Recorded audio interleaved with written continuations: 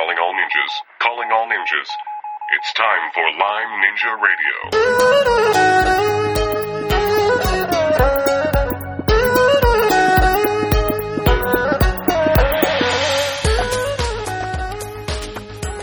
Hello, Lyme Ninjas. This is Lyme Ninja Radio, the #1 podcast for people who have Lyme disease and those who love them. Every journey through Lyme disease is different, and a cookie-cutter approach just won't work. You need ninja skills. I'm your host and acupuncturist, McKay Rippey, and this is episode number 143 with Lyme expert Bob Miller.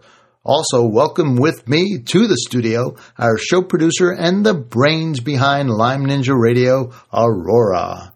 Hello, and in this episode you will learn the new information Bob has uncovered in his Phase 3 Lyme study, the 2 major genetic variants that he sees in people with Lyme disease, and the toxic state Lyme disease puts us in that prevents treatments from being effective. Thanks, Aurora. Also, I want to mention that we are getting ready to start back up the Lyme Ninja Radio Keto Challenge. And if you remember, we both went on ketones, and I'm still using them. Aurora kind of goes on and off. On and off, yeah. On and off the ketones. The exogenous ketones. I am on a ketogenic diet to help my nerves heal. So I'm eating very high fat, moderate protein, lots of veggies, and almost no carbohydrates. Except through the veggies, mostly. Yeah. The carbs are from the veggies, I had 2 corn chips tonight with our chili. So, anyway. So, there is a little bit here and there, but it's way under 20 grams, and most days is probably right about 10. Yep. But anyway.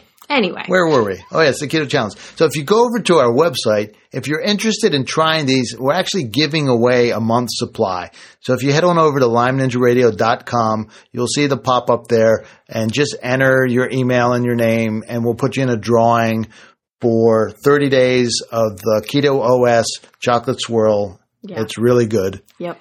And it's that simple. Yeah. And we don't have a whole lot of people enter these things. So they're not like thousands of people you're competing against. So there's a fair chance if you enter, you're going to win. Yeah. So just go ahead over LymeNinjaRadio.com and enter. Yes. Also, today we have a Ninja Nugget. Yes. And this is a new story that I pulled from the interwebs. And today it is how a single bite could put you at risk for at least 6 different diseases. I was so happy you pointed this out. First of all, right? The author's name is Kevin Loria, and we bash authors so often when something bad comes out. And Kevin's doing actually a good job here. What he's trying to do, and it's, believe it or not, this came out from Business Insider. So this is really mainstream, not where you would think you get good information about ticks and tick-borne diseases. But he's trying to warn people about co-infections. Yeah. I was so excited because I never see co-infections. It is. So the word is getting out there. All the work you're doing, kind of talking to people over the backyard fence and hanging out at farmers markets with the information table and passing out pamphlets and talking till you're green in the face. Ha, ha, ha. Ha, ha. Is working. That's what I want to let you know. So don't let up. Keep going. Don't worry about what the CDC and they're putting out. They're always going to be fighting back. And especially one way you can know that you're being effective is that they are fighting back. So that's the good news. So the heck with them. Let them do their thing. They can't stop us. We have truth on our side. It's really that simple. All right, Aurora, why don't you tell us, you like that little soapbox? Yes, yeah, a little soapbox. Onward, soldiers. Okay, Lyme Ninja Soldiers. Yeah. An army of ninjas? An army of ninjas. Something like that. Okay. Tell us a little bit more about today's guest, Bob Miller. All right. Bob Miller served as a naturopath for 20 years and earned his naturopathic degree from Trinity School of Natural Health. In 2015, Bob Miller was inspired to start examining chronic Lyme disease, and he founded Nutrigenetic Research Institute to research and publish reports on the relationship between genetic variants, labs, and presenting systems.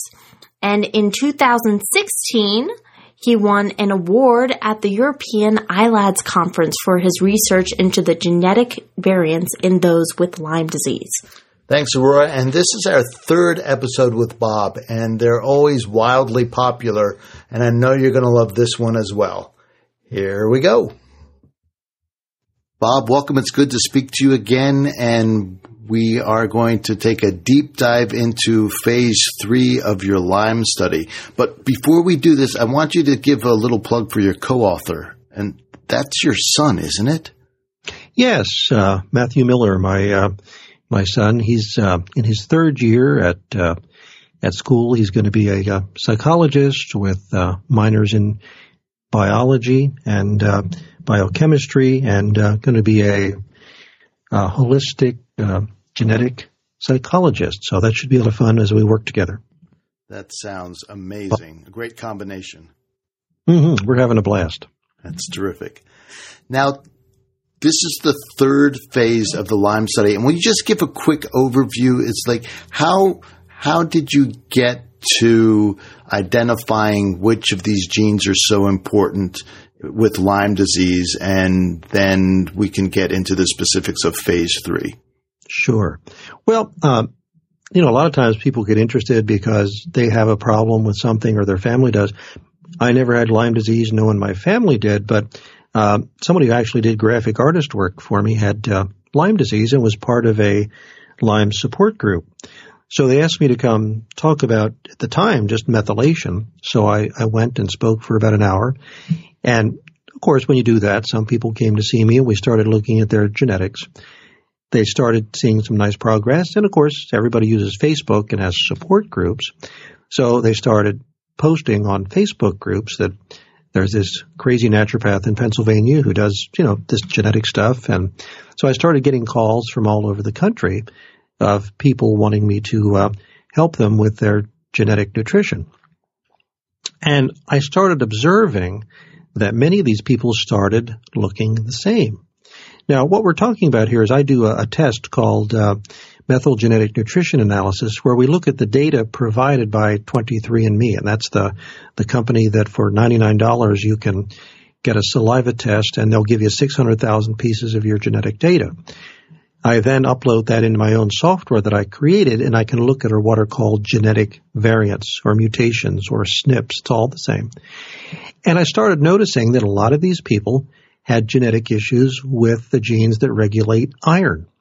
There's what are called the HFE genes that decide how much iron you absorb from the foods that you eat. And I started noticing time after time these people were starting to have iron problems. So I heard about ILADS, the International Lyme Disease Association, and they were having people put in research that they've done for their conference in Helsinki, Finland, that was held there last July. So I decided to then do a formal study, and again, using Facebook, we had 300 people send us their genome, and we started analyzing their genes compared to what's called the 1,000 Genome Project, which is just 1,000 people randomly. And we found that one of the genes related to iron was 5 times higher in those with chronic Lyme disease. So that was curious. And then we also found that they had more genetic variants, that they don't take a very important neurotransmitter called glutamate and turn it into a relaxing one called GABA. So that was my findings for Helsinki that won an award last June, that people with chronic Lyme seem to have more absorption of iron and more glutamate. Now, as we all know, iron is very important. There are people around the world dying of iron deficiency. And if they don't get some iron in their diet, they're going to die of anemia because we need the iron not only to do other things, but primarily support the transport of oxygen. So it's a critical nutrient. However, we live in a land now in America here where there's not much famine, and a lot of our foods are now fortified with iron. And then if you have genetic issues that you absorb a little bit more iron, you're going to have more iron in the body. Now, what we're talking about here is in the extreme form, there's something called hemochromatosis. That's where people have a lot of genetic variants. Their iron goes sky high, and if they don't donate blood on a regular basis, it will do serious damage to the body. I'm not talking about hemochromatosis. I'm talking about just a couple of variants so that you don't have the disease hemochromatosis, but you're absorbing a little bit more iron. And then there's another piece to this, that a little bit of extra iron may not, be the best, but it doesn't do a lot of harm. But if there's another process going on, that iron becomes what's called a hydroxyl radical. And that's what we showed in phase 1 study, that many people also had high levels of what's called hydrogen peroxide, H2O2, and they had higher levels of cysteine. All of that combines together to make something called a hydroxyl radical. And of course, as the name implies, radical means it's not good. It depletes your antioxidants. It creates inflammation inside the body, decreases your ability to make energy. So when you've got all these hydroxyl radicals going on, you're toxic, your immune system is weakened, you're inflamed, and that's why many people with chronic Lyme are struggling, because they see a Lyme physician, a licensed Lyme doctor. They try to do the herbals or the antibiotics, and they either don't get the results they're looking for, or they feel so badly on it they have to stop. And the reason that's happening is because they're in this toxic state from the iron and the glutamate. So that was phase number 1. Any questions on that, or are we ready to move on to phase number 2? Well, how are there tests that show whether or not a person has the iron problems? How do you find out whether, or you just do it by symptoms? Well, that's a good question. Now, one of the interesting things that we see quite consistently is that people have genetics that they are absorbing more iron. And they'll tell me, oh, well, that can't be correct because everybody tells me I'm anemic. Now, what happens is that when this iron combines with hydrogen peroxide, we make hydroxyl radicals. Consequently, when you measure the iron, it can be normal or low. So by just measuring your iron is accurate if you're not turning it into hydroxyl radicals. But when you're turning it into hydroxyl radicals, the iron levels can even show up anemic. And unfortunately, if some well-meaning person says, oh, you're anemic, take some iron, they many times feel considerably worse because they've just made more hydroxyl radicals. So they're just throwing iron wood on the hydroxyl fire, so to speak. Mm-hmm, absolutely. You got it there perfectly. Okay. Now, how to measure that? As of this recording, the next day, for the couple days, I'm going to be meeting with a very well-known functional medicine doctor. I also have an advisory board, and you're one of those advisors as well. And we want to start looking at what could we measure that may indicate that these hydroxyl radicals are high. We don't know yet, but that's part of our ongoing research.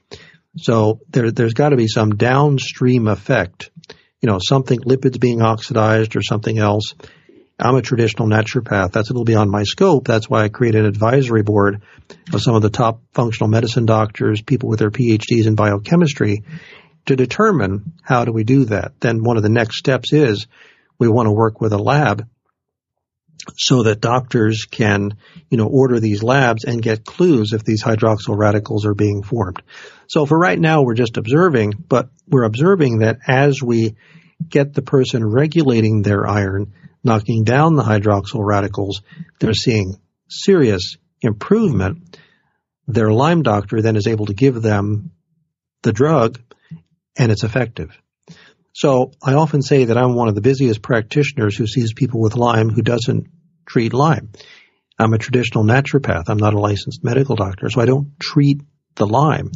But the doctors send people to me to work on the conditions of toxicity, because I just work on a nutritional basis, but clean up the gunk, so to speak, so that the treatment can be effective and the inflammation can be knocked down.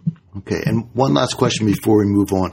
Do you see the inflammation from the hydroxyl radicals concentrating in any organ system in the body, or is it just depending on where the infection is or where the inflammation happens to be? So, for example, do you see it more in like neurological symptoms or gastrointestinal?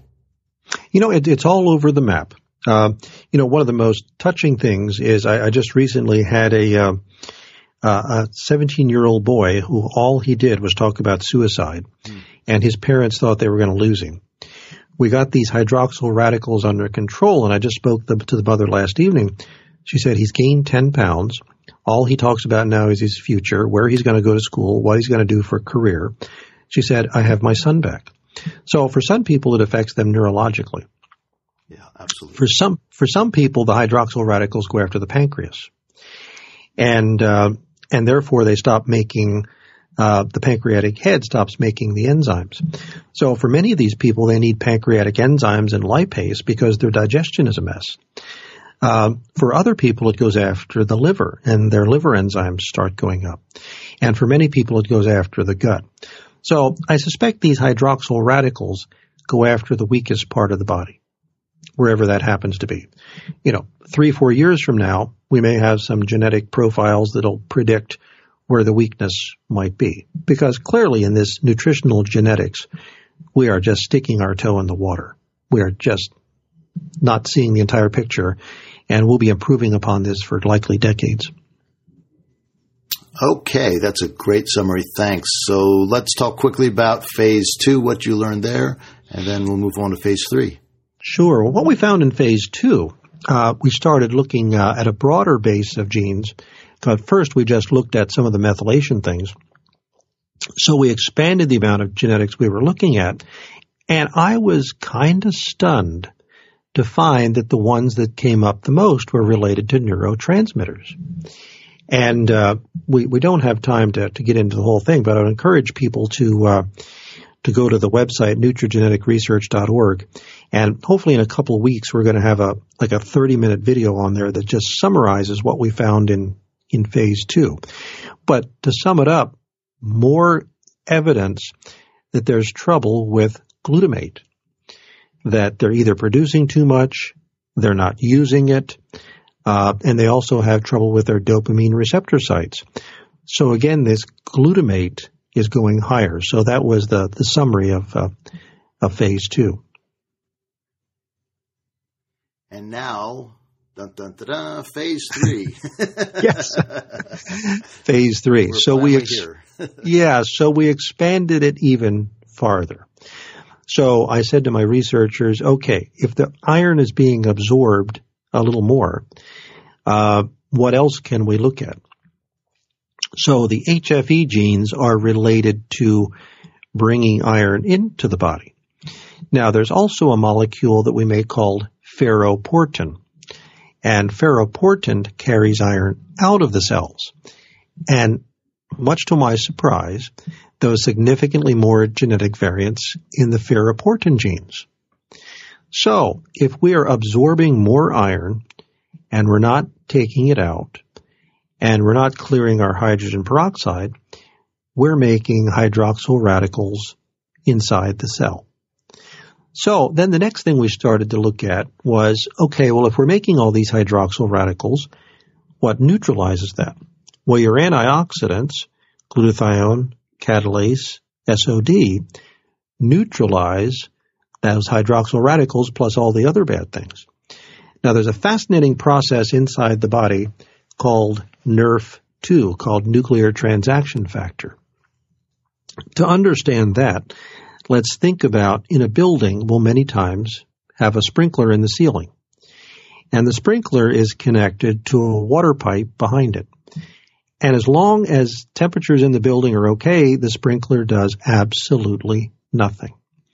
But if a fire starts, the sprinkler releases the water to put out the fire. Interestingly, McKay, we have a sprinkler system in every cell. And the sprinkler is called KEAP1, KEAP1. And the antioxidant stimulator is called NRF2. And when a fire comes along, rather than being actual flames, we're talking about free radicals, hydroxyl radicals, the KEAP1 says, uh-oh, there's a fire. NRF2 goes stimulate what's called the antioxidant response element to start giving out antioxidants. Well, didn't we find that those with chronic Lyme have difficulty with that NRF2 and KEAP1 process.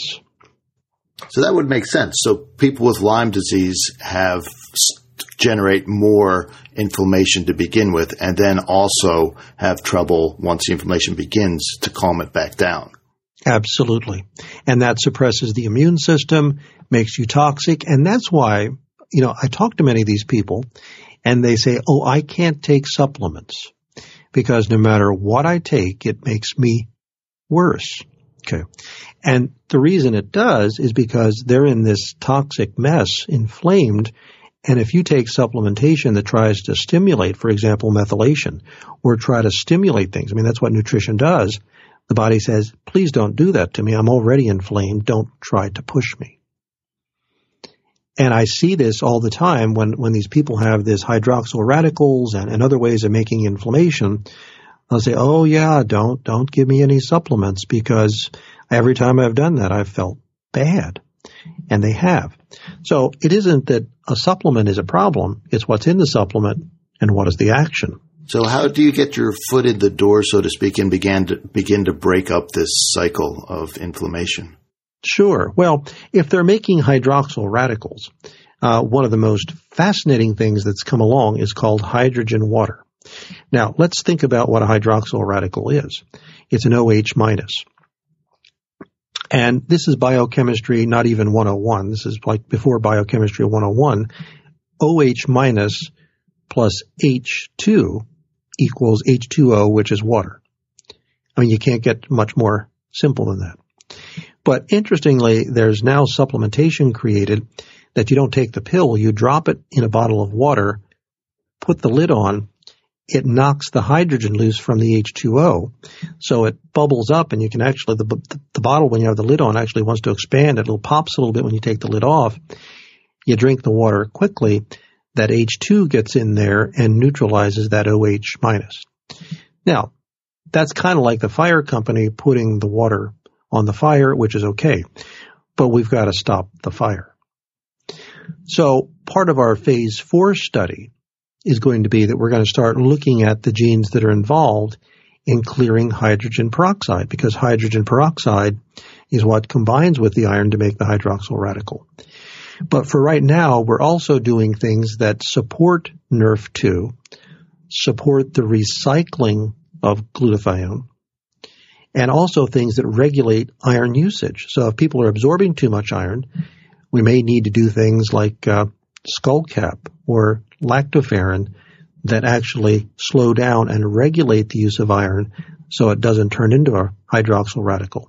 So it's a two-prong approach, putting out the fire, but that'd be like if you have a gas leak and it's burning and the fire company stands all day putting the water on, that's okay, but somebody's got to go turn off the gas.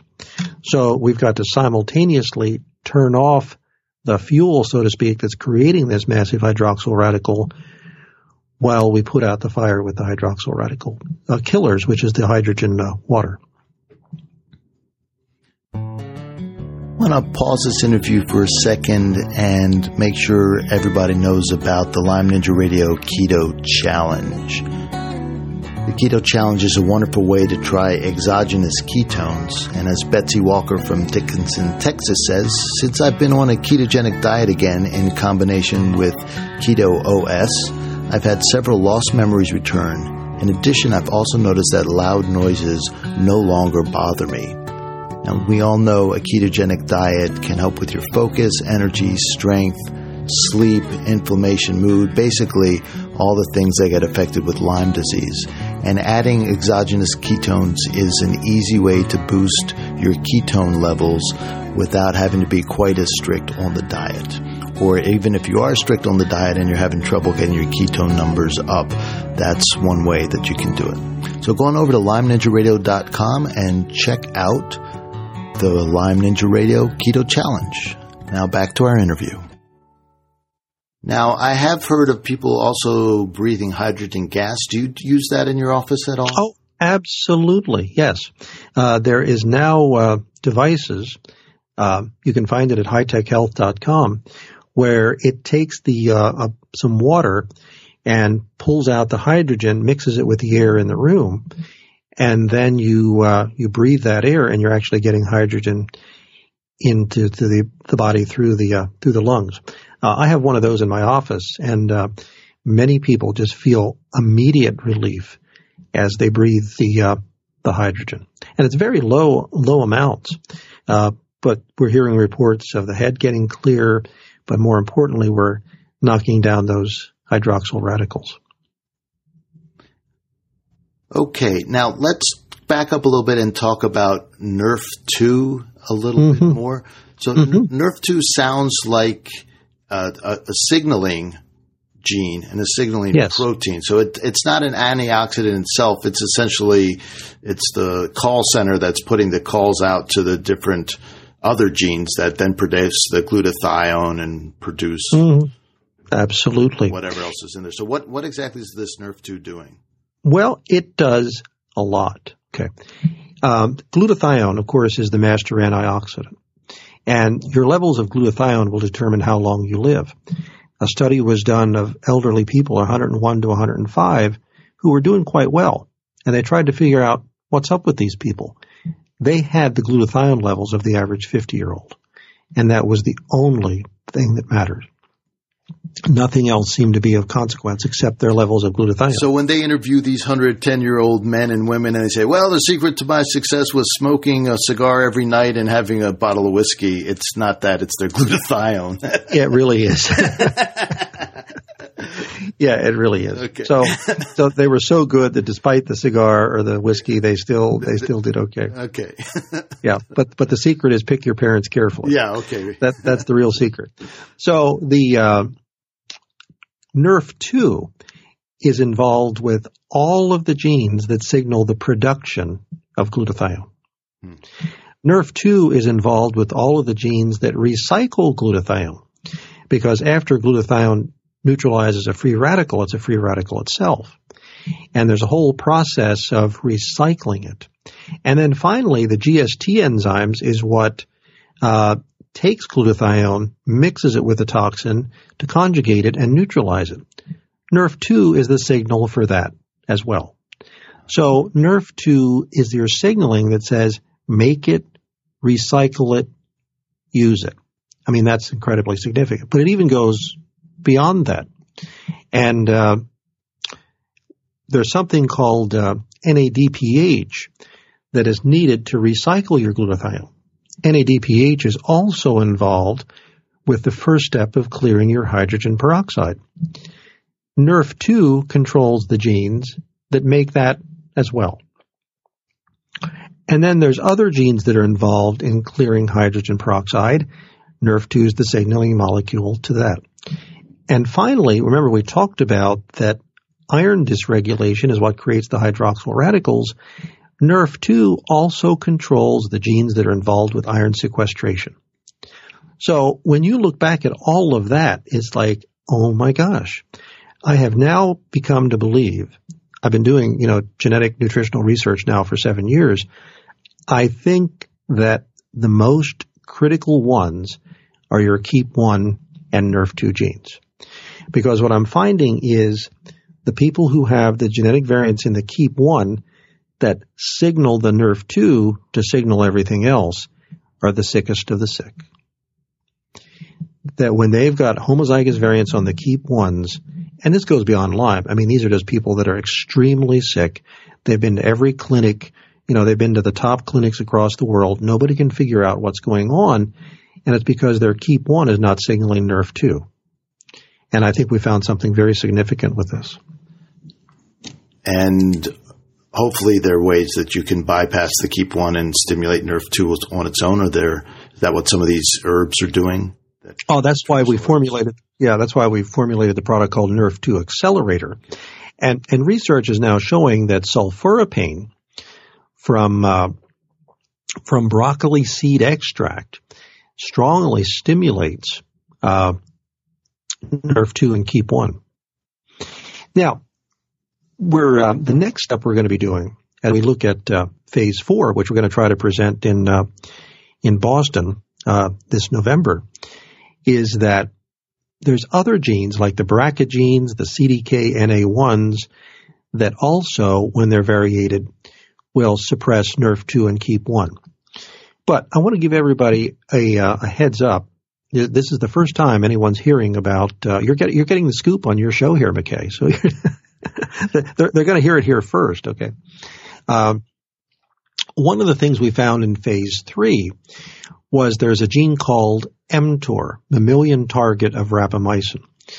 And this is gaining a lot of attention in the holistic, in the functional medicine, and even in traditional pharmacological companies, because mTOR does a lot. But just to simplify it, it stimulates growth of cells.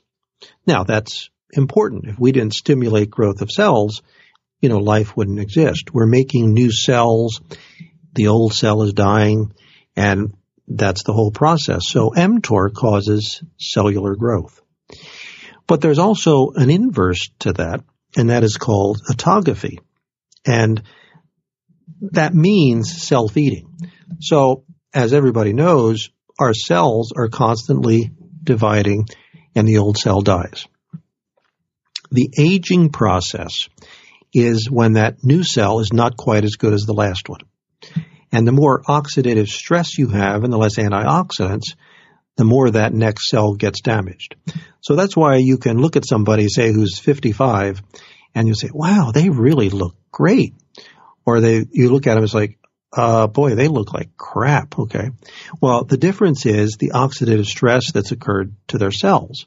So the more oxidative stress to the cells, the faster you're going to age. And that's why cigarette smoking, you look at cigarette smokers, they look as though they're aging faster because they're constantly putting all these free radicals into their body. Okay. So we've got to have those cells divide almost as good as we can. So if our next cell is 99.999% as good as the last one, we will age slower. If the next cell is only 95% as good as the last one, you're going to age quicker. Make sense? It does. Now, let me ask you a question. You may not have the answer to this. Can the body selectively weed out the weaker cells, so to speak? Do you know if that happens, or is this autophagy just random? Well, no, and by the way, I'm still not quite sure how to pronounce it. I've heard three different pronunciations. I've heard autophagy, I've heard autophagy, and I've heard autophagy. And maybe somebody's got to decide how to say it, but it's all the same thing. But I've heard credible people pronounce it 3 different ways. But it's autophagy. Okay. So right now I'm trying to say it autophagy. That's what. Okay. Yeah. By the way, there was a Nobel Prize in 2016, just last year, given for a Chinese researcher's work on this, and it's getting a lot of attention in some of the top universities. So let's go back to what autophagy is. It's the self-eating of that old cell. So all the amino acids, the organelles, and everything that's in there has to go somewhere. It's like the cleanup crew. So let's think of autophagy as janitors, people who come in and clean up the mess. Now, what happens is that when mTOR is stimulated, which is growth, it tells autophagy, just stop what you're doing because we're building new cells. Now, I'm sure people have seen this. As we age, sometimes people get brown spots on their skin. And they're referred to as age spots, liver spots, sun spots. And what that is when the autophagy is not clearing all that dead debris, it's staying in the body and becoming oxidized. So we associate those brown spots with aging. So when you see someone has a lot of brown spots on their hands or their face or their chest, you associate that with aging prematurely, correct? Yeah. So what it is, it's because that autophagy is not clearing that waste from the body. Now, what we're going to be doing in phase 4, and I'm seeing this, some of the sickest of the sick with Lyme have a lot of genetic variants in their ULK1. And that is the gene that stimulates that autophagy, that cleaning of the cells. But remember I said it's mTOR, which is the growth of the new cells. And when the body says, okay, let's build, it signals to the autophagy, stop cleaning, janitors go home because we're in the building process. Now, one of the things that, as we've dug into autophagy, what stimulates it is iron. Because when the body sees iron, it says, okay, it's time to make new cells. So what did we just talk about with people who have chronic Lyme? They have more iron absorption. The other thing that stimulates mTOR is glutamate. Well, what's the other thing we just talked about? That these people have high amounts of glutamate. And then let's look at what we're doing to our diets. We are fortifying all of our foods with iron. If someone wants to be entertained or disappointed, go on YouTube and Google iron filings in cereal. And you'll see where people take a box of cereal, put it in a clear plastic bag, grind it to a powder, add some water, shake it up, hold a magnet, and you'll see the iron filings floating to the top. Oh, no. Yeah. So there's your fortified cereal. Okay. Now, what do a lot of people who have inflammation do? They have leaky gut. Right. So some well-meaning practitioner says, oh, you need to heal your gut with glutamine. Right. Okay. Now, glutamine heals the gut because it helps cell growth. Sure. But it stimulates mTOR. And what are we doing to our diets? You know, the food industry has decided if we put MSG in our foods, people will get addicted to it, which jacks up our glutamate. Then the other thing that stimulates mTOR is growth hormone. So what is our food industry doing? They've discovered that if you inject cattle with growth hormone, by golly, they get fatter faster and you can make more money. So we're adding growth hormones to our diet. We're adding monosodium glutamate to our diet. We're adding iron to our diet, stimulating mTOR. And the theory that I'm proposing, and by the way, this is just a theory. I'd like to partner with some universities. I have some universities I want to talk to. This would be fascinating to measure, and this will be my phase 4 study. And is there some way to measure this mTOR and this autophagy? But what I'm speculating, and purely it's speculation at this point, McKay, I'm not making this as a claim. I'm just saying this is one of our next research. I think many of these people who are struggling have activated mTOR, depressed autophagy. And so if you've got genetic variants in your mTOR that jack it up and genetic variants in your ULK1 that calm down the autophagy, you've got the perfect storm. Genetic predisposition to weaken cleaning, genetic predisposition to higher levels of growth, and then environmental factors that come in. You know, I'm sorry, there's one other thing I forgot. One of the things that has become a trend, a bandwagon, is measuring MTHFR. And it's an important gene. It is the final step of taking folic acid from our diet and folate from our foods and turning it into methylfolate. And methylfolate is very important for cell growth. That's why women, when they're pregnant, they need to take folic acid. Deficiencies of folic acid you may not get pregnant, you may have birth defects, or you may have you may have a stillbirth, or you may lose the baby if you don't have enough folate. Folate is very, very important. In my online classes, I teach the importance of folate. It's part of our methylation. If we didn't have folate, we'd be in serious trouble. But I think there's a trend that people are looking for this gene, and all of a sudden they start taking a lot of methylfolate. And methylfolate stimulates glutamate. It stimulates new cell growth, which means mTOR. So folate stimulates mTOR. And then as you make new cells, you've got more cells that need glutathione, so it's making you more inflamed. So one of the things I'm trying to instruct people to do is let's not just measure MTHFR and start taking massive amounts of methylfolate until you know what else is going on. Because if you've got excess glutamate or your glutathione is depleted or you've got an imbalance of your mTOR and autophagy, you could be doing more harm than good by taking some methylfolate at that time. Now, you may need methylfolate, but my hypothesis is you've got to get glutamate under control. You've got to get inflammation under control. Then you start looking at folate. I think what we've done is we've got on this bandwagon of folate, not looking at anything else, focusing on MTHFR. There's Facebook pages and all kinds of things where all they talk about is who has MTHFR and how much methylfolate they're taking. And I think we're going to look back on that someday as a big oops. Now, clearly there's people who need folate and they're not going to live if they don't have folate. I'm not saying it's not important. I think we've gotten a little bit carried away with it.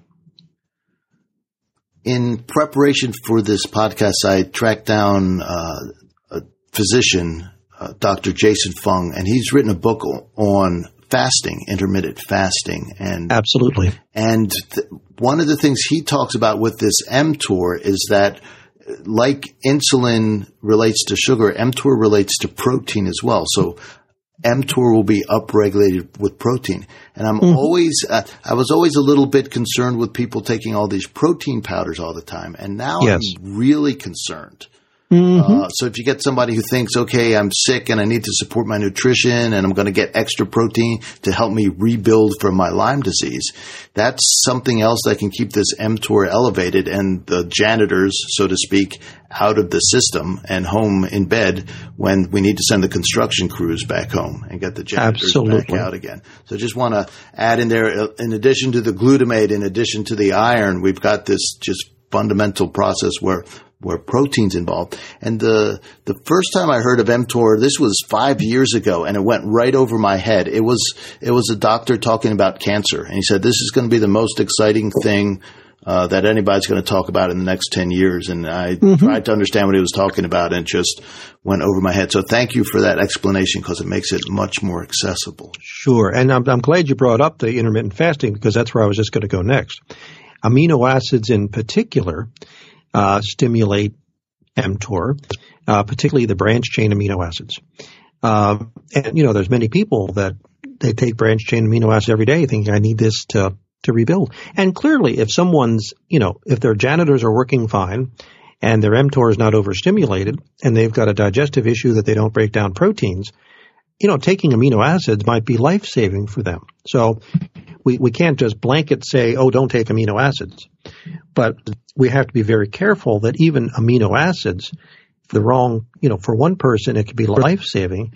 For the next person, it can be detrimental. And that's what I'm finding with genetics, that what's good for one person can be detrimental to the next. Right.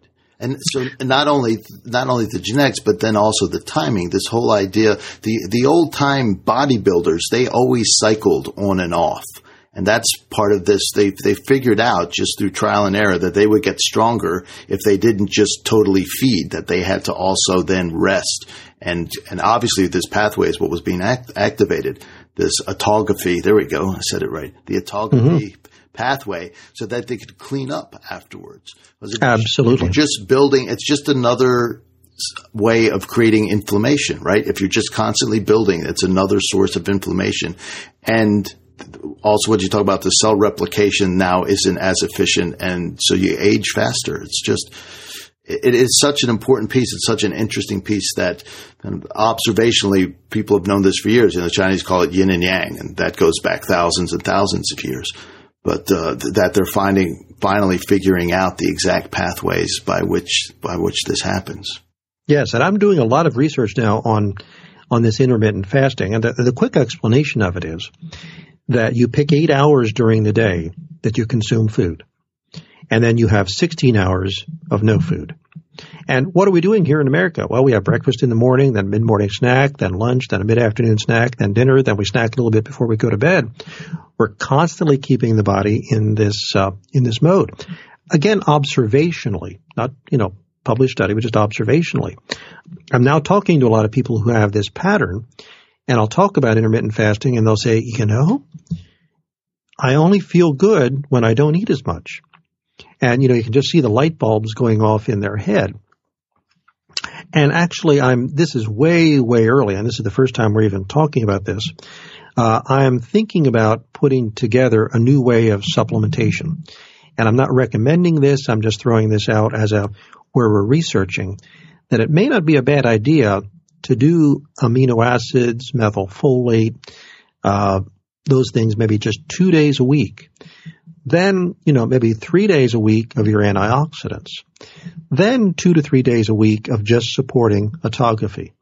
And during that time, if you want to do a fast for a day, or just change your diet. So we're still developing that. And I know, McKay, you're, so kind as to even give some input on that. So it'll probably be a while until we have that all together. But it's interesting you spoke about the old-time bodybuilders, that they didn't build all the time. They built and they rest. And I'm no serious student of traditional Chinese medicine, but you're absolutely right.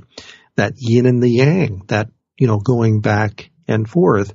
And as I said, I think we've now got environmental factors that are making this worse. The iron in our diet, the glutamate in our diet, the growth hormones in the animals, creating the proverbial perfect storm. And then on top of that, all the environmental toxins we're exposed to. And one of the areas I'd love to research, and that is, what are all these electromagnetic fields doing to us? Right. Could they be stimulatory to mTOR or inhibitory to autophagy? Don't know.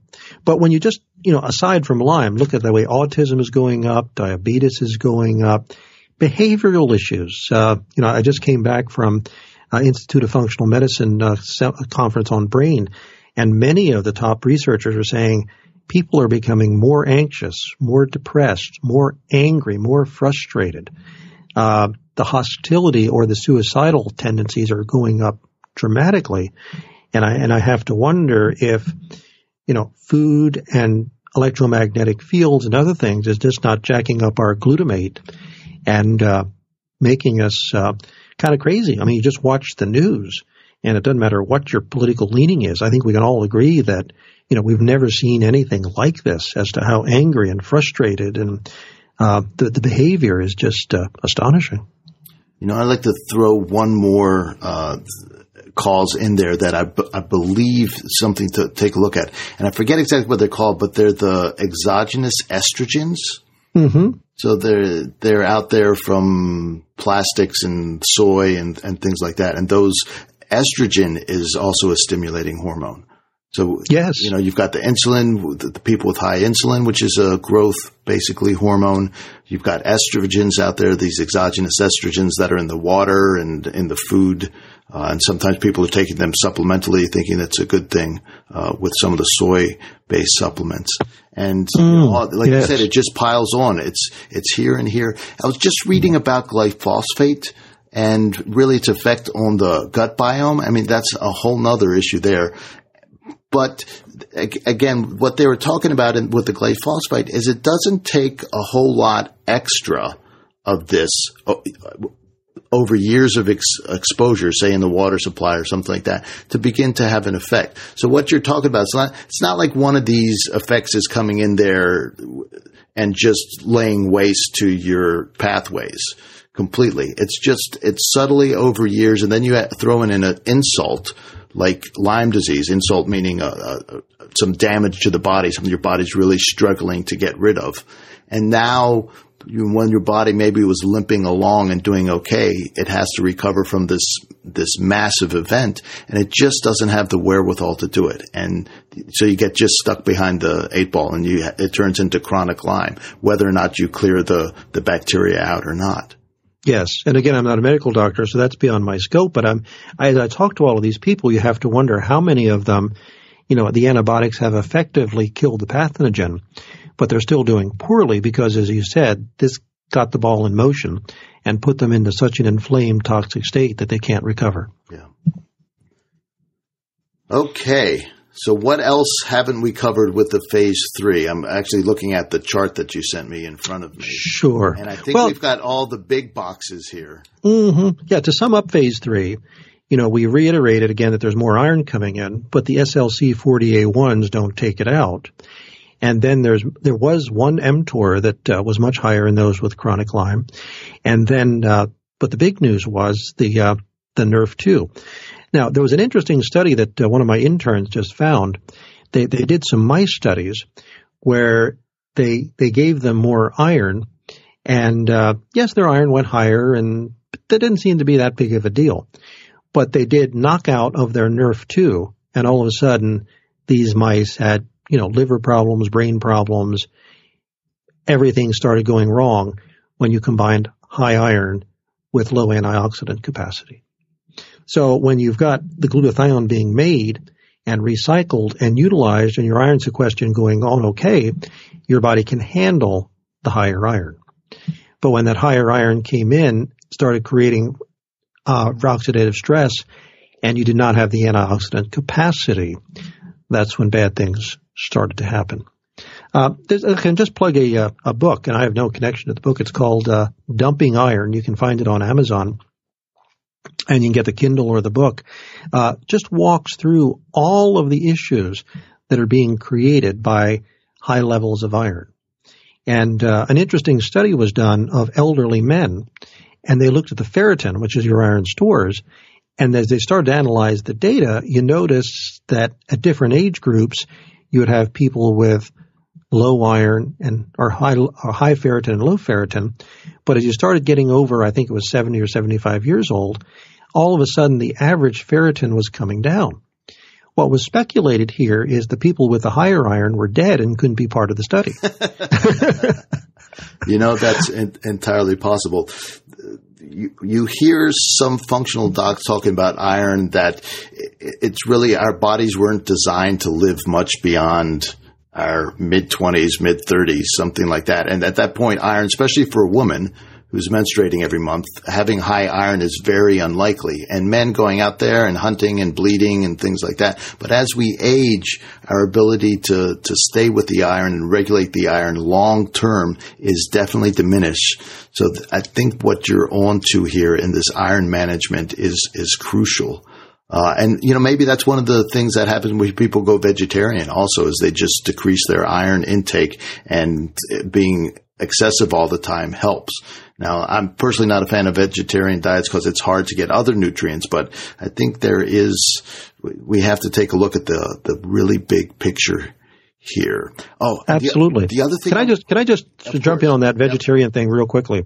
Right before I spoke to you, I was talking to a very well-known functional medicine doctor who wanted me to look at the genetics of one of his patients, and we found the same thing, that the iron, the glutamate, and he was thrilled by this whole thing. And he said, it's interesting. The insurance companies to give life insurance do very extensive analysis to come up with their actuarials. Yes.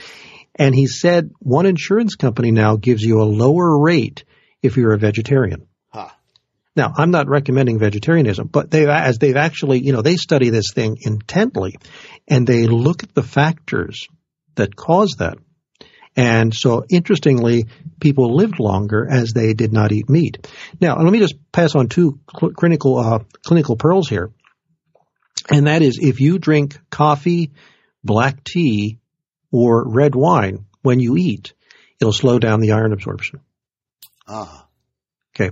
And the other thing that has been shown, particularly for men, to increase longevity is donating blood. Right. Absolutely. And the only thing proven to increase longevity substantially is caloric restriction.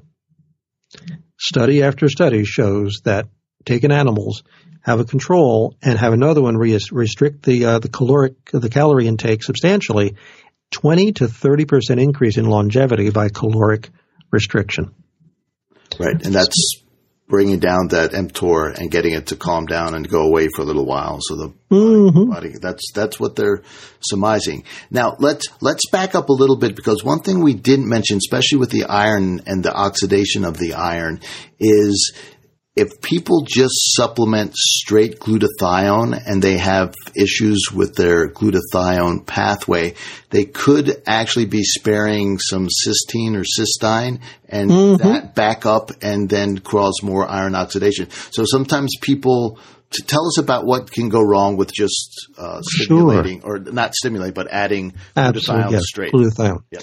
Well, when I first started looking at this, when people had excess iron coming in, if you've got NRF2 problems or glutathione problems, you're not going to make your glutathione. Now, glutathione comes from 3 amino acids: N-acetylcysteine, glycine, and glutamine.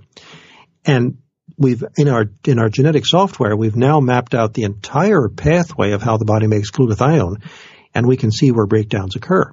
But if you don't have that final step of making glutathione, your cysteine just sits there and doesn't turn into glutathione.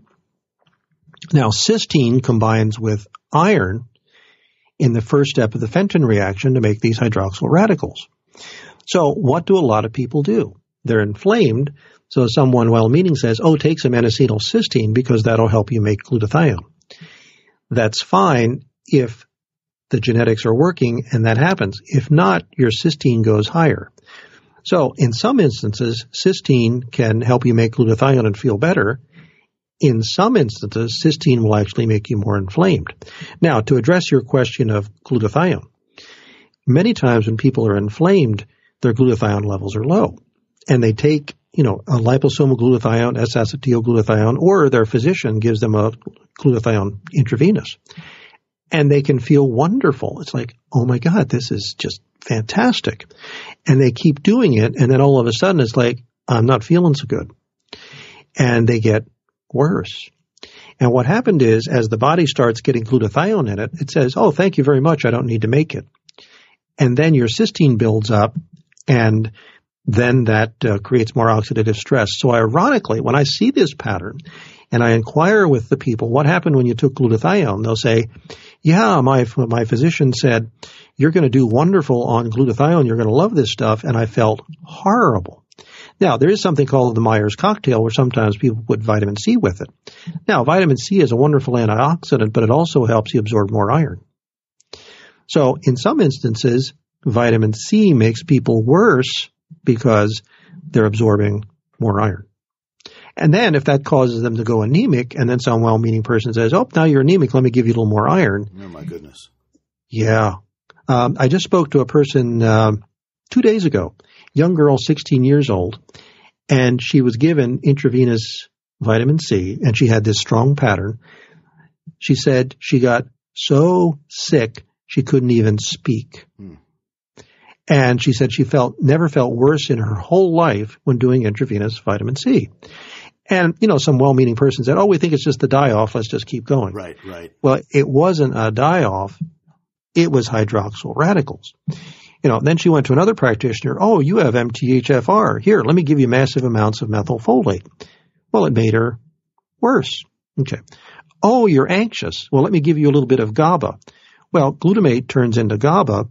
And if you start taking GABA, you're starting to spare glutamate. It's going to make you worse. So I'm a big fan of supporting glutamate to GABA conversion, and I'm a much bigger fan of supporting NRF2 and your glutathione genes to make glutathione. So if somebody's really inflamed, I don't like to give glutathione more than 1 or 2 weeks, and then stop, because ironic as it sounds, I go back to, the people who live the longest have the highest levels of glutathione. So why don't we take glutathione? But if you've got this pattern, and by the way, if you don't have this pattern and there's something wrong, you're not making glutathione, supplementing glutathione can absolutely be life-saving. And there's probably some people that don't have the iron oxidation.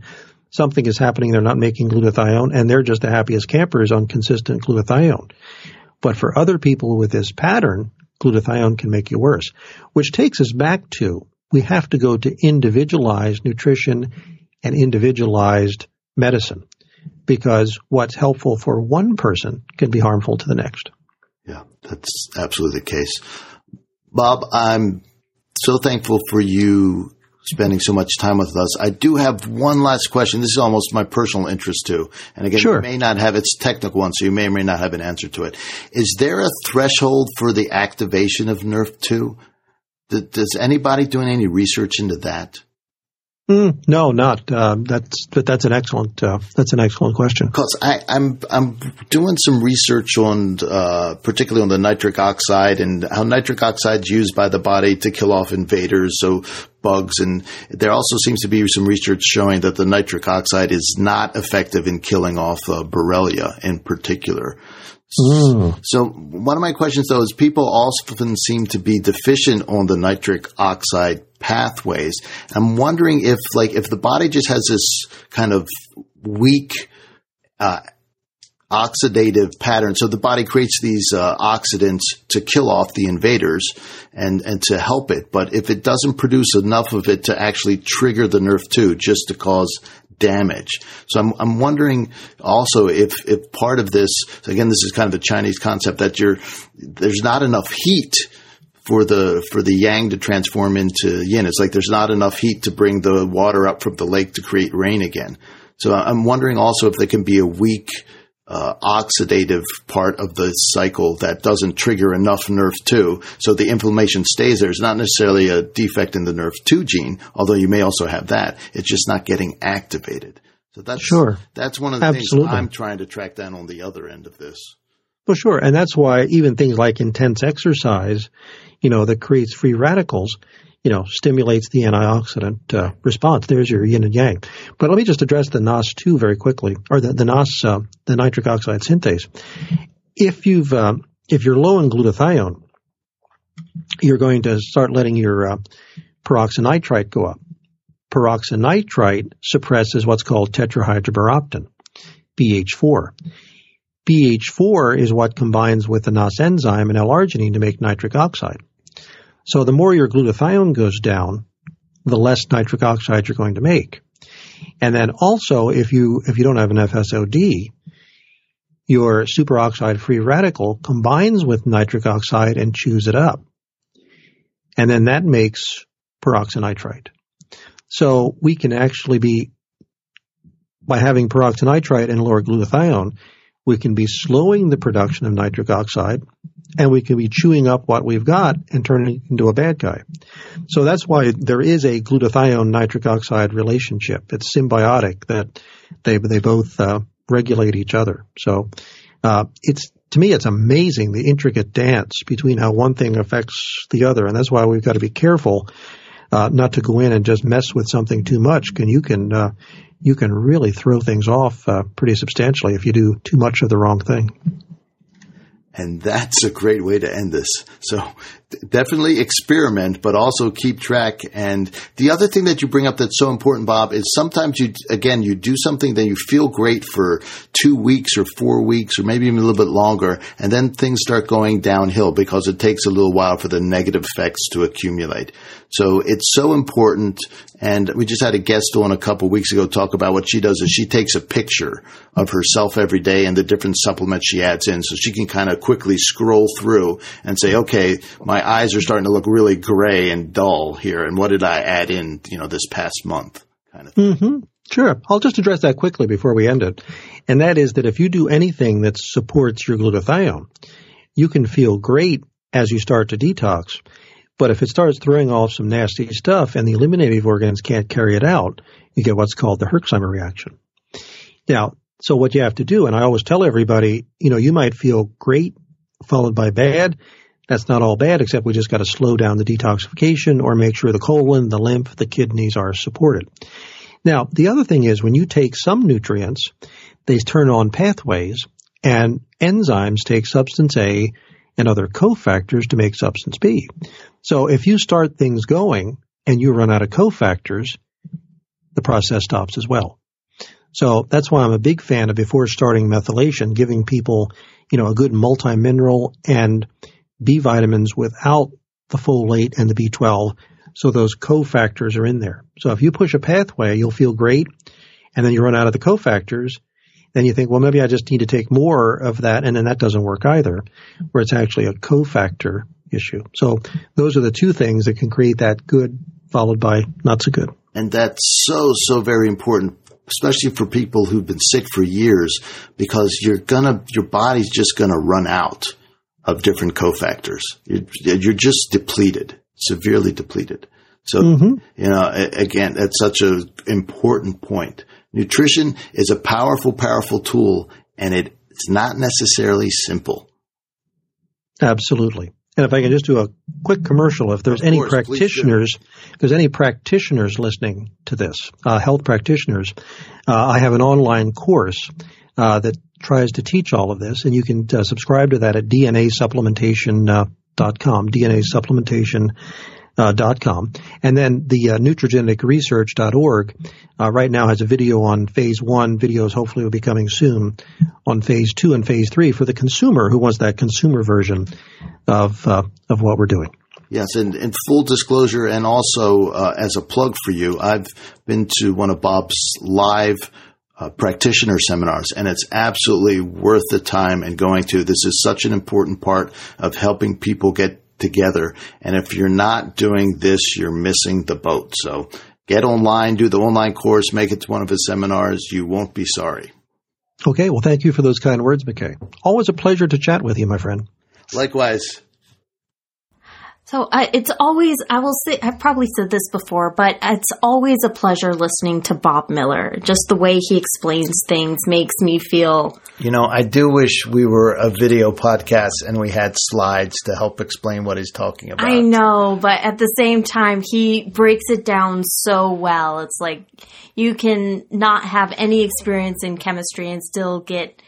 maybe a little bit bogged down in the vocabulary, but still kind of follow along with what he's saying. And he has an analogy for everything. He does have an analogy. He's like you. You gorilla, both have... the gorilla in the room, the sprinkler system. Yes. But one of the things he was talking about that made me stop and say, oh, that's very interesting, was when he was talking about hydroxyl radicals, which was the hydrogen peroxide molecule. No. Darn it. But they go after, he was saying hydroxyl radicals go after the weakest part of the body. And I just had to stop because I remember you saying that exact same thing about that's what Lyme disease does. Well, the weakest, when you put pressure on anything, the weakest link is going to break, right? Right. But it just seems to be, it's not fair. The body piles up and nature piles up on the weakest link, and that's just what goes first. So when you have oxidative stress, when you have stress of any kind, and it's distributed throughout the body, it's going to find that weak link, so to speak, and pull it apart. Now, the other thing that can happen with the hydroxyl radicals, I think, is the damage can be localized as well. So the hydroxyl radicals are so reactive that they don't travel very far. Mm-hmm. So if they're being produced in fairly high numbers in a location, maybe that's one of the reasons. I think there are other things involved, but maybe that's one of the reasons why symptoms travel around so much with Lyme disease. So the system will break down, so to speak, locally, and the body will produce these radicals, and it'll cause damage locally. And then the damage is done. The body's not going to produce too many of these things, because if you produce really a ton of those, you would have necrotic tissue. Your tissue would die. They're that dangerous. So the body quickly shuts them down, but the damage has been done, and now you've got the damage that the body has to recover from. And the other thing that's interesting about damage of this sort is the leftover inflammation can also create extra damage. And that's in heart attacks it's called, or strokes also, it's called ischemia, which is oxygen deprivation, basically. So the start from oxygen. And then there's what's called a reperfusion injury. And that's when the oxygen comes rushing back to the area. And so there are actually two injuries that happen there. So there's a lot going on when the body is injured, and then there's a lot going on when it's healing. And both stages can cause some damage that need to be cleaned up. So having those hydroxyl radicals around is a big deal. And it's very interesting, and what he's doing to attempt to block the damage from those is useful, I believe. I prescribe some of the supplements that he recommends for mopping up the hydroxyl radicals and the hydrogen water, and it seems to work pretty well. When people need that, it makes a big difference, and makes a big difference pretty quickly. Mm-hmm. Okay, well, we do have those two other episodes. Yeah. And we'll put those links in the show notes section. It does follow a sequence. He has this phase 1 of the Lyme trials, which he talked about. Lyme studies, not Lyme trials. Lyme trials is the name of a movie documentary that's being done out there. We interviewed those folks as well. So there's phase 1 of the study, phase 2, and phase 3, and each time he gets a little deeper cut into it. So this is all getting very, very interesting, and he's on a good path here. He's got a lot of research. He has lots of help around him now. He's surrounded by good people. So you want to know what he's doing. The other thing he's doing that's very interesting, I mentioned at the end of the interview, is he's training people. And full disclosure, I'm one of the people he has trained and continue to study with him. And so he's got acolytes out there. He's got people he's trained out there who do something like what he does. You know, everybody puts their own spin on it, but they have access to the same software that he does and get into this deep dive analytics of genetics and try to make sense of it. And so there's going to be a lot of people out there who are going to be doing really good work with this. So it's hard to get hold of Bob. You know, he's incredibly busy, and there will be other people that you can schedule with who will be good enough. I'm not trying to say call me right away, but if you do, that's fine. I'm not going to say no. But there are other people out the country. He's trained hundreds at this point, I believe. And so just keep your eye out for this. It's something you'll want to take a look at. And the other thing, there's one more thing. Wait, one more thing about this. But wait, there's more. There's more. If you haven't had your 23andMe test done, you don't need the $200 test. This was a mistake I made a couple months ago. And I don't know if the policy changed over at 23andMe or just became aware of it. You only need the $99 test. That will get you the raw data. So that's really affordable. Then you've got the basics there, and then you can begin to take a look. There are other free online tools out there. I don't think they're as good as Bob's, but they begin to give you some information. And then you can get people like Bob or people he's trained to take a real in-depth look at what's going on there. So that's my plug for 23andMe, methyl genetic testing, genetic-based nutrition. It's really something that's important. If you have the genetic predisposition to have a struggle in an area of making antioxidants or responding to some of these challenges, you need to support that, because that's what's going to keep you from suffering in the long term. And if you're struggling healing all the way, it may be one of the issues that's keeping you from healing. And speaking of that healing, brief thank you. I've gotten a couple of cards in the mail this week and a little gift of some skin salve that I appreciate very much. And I've got right here in front of me, actually. Yep. Yes, he does. And just thank you. So I want to give a quick update. The arm gets my arm, the arm that's attached to me, that belongs to me.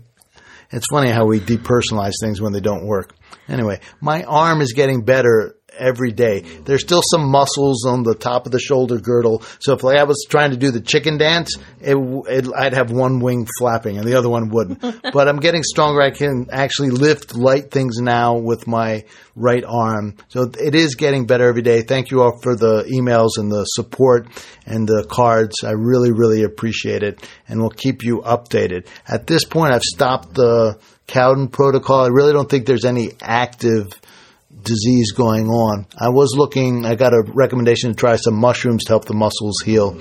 I haven't gotten those yet. I went to the local health food store and they didn't have anything. So I'm going to try a farmer's market over the weekend where the man grows mushrooms himself. So we'll get some live mushrooms to try. Yeah. All right. That was way more than I planned on talking about, but sometimes you just got to talk. Sometimes you just got to talk.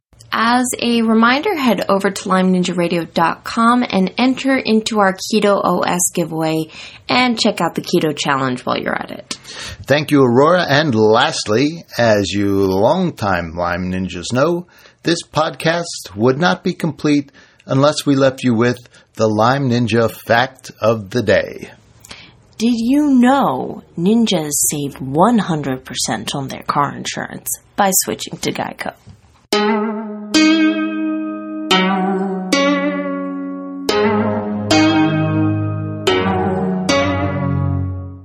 Lyme Ninja Radio is a purely public broadcast and is not intended to be personalized medical advice for any individual's specific situation.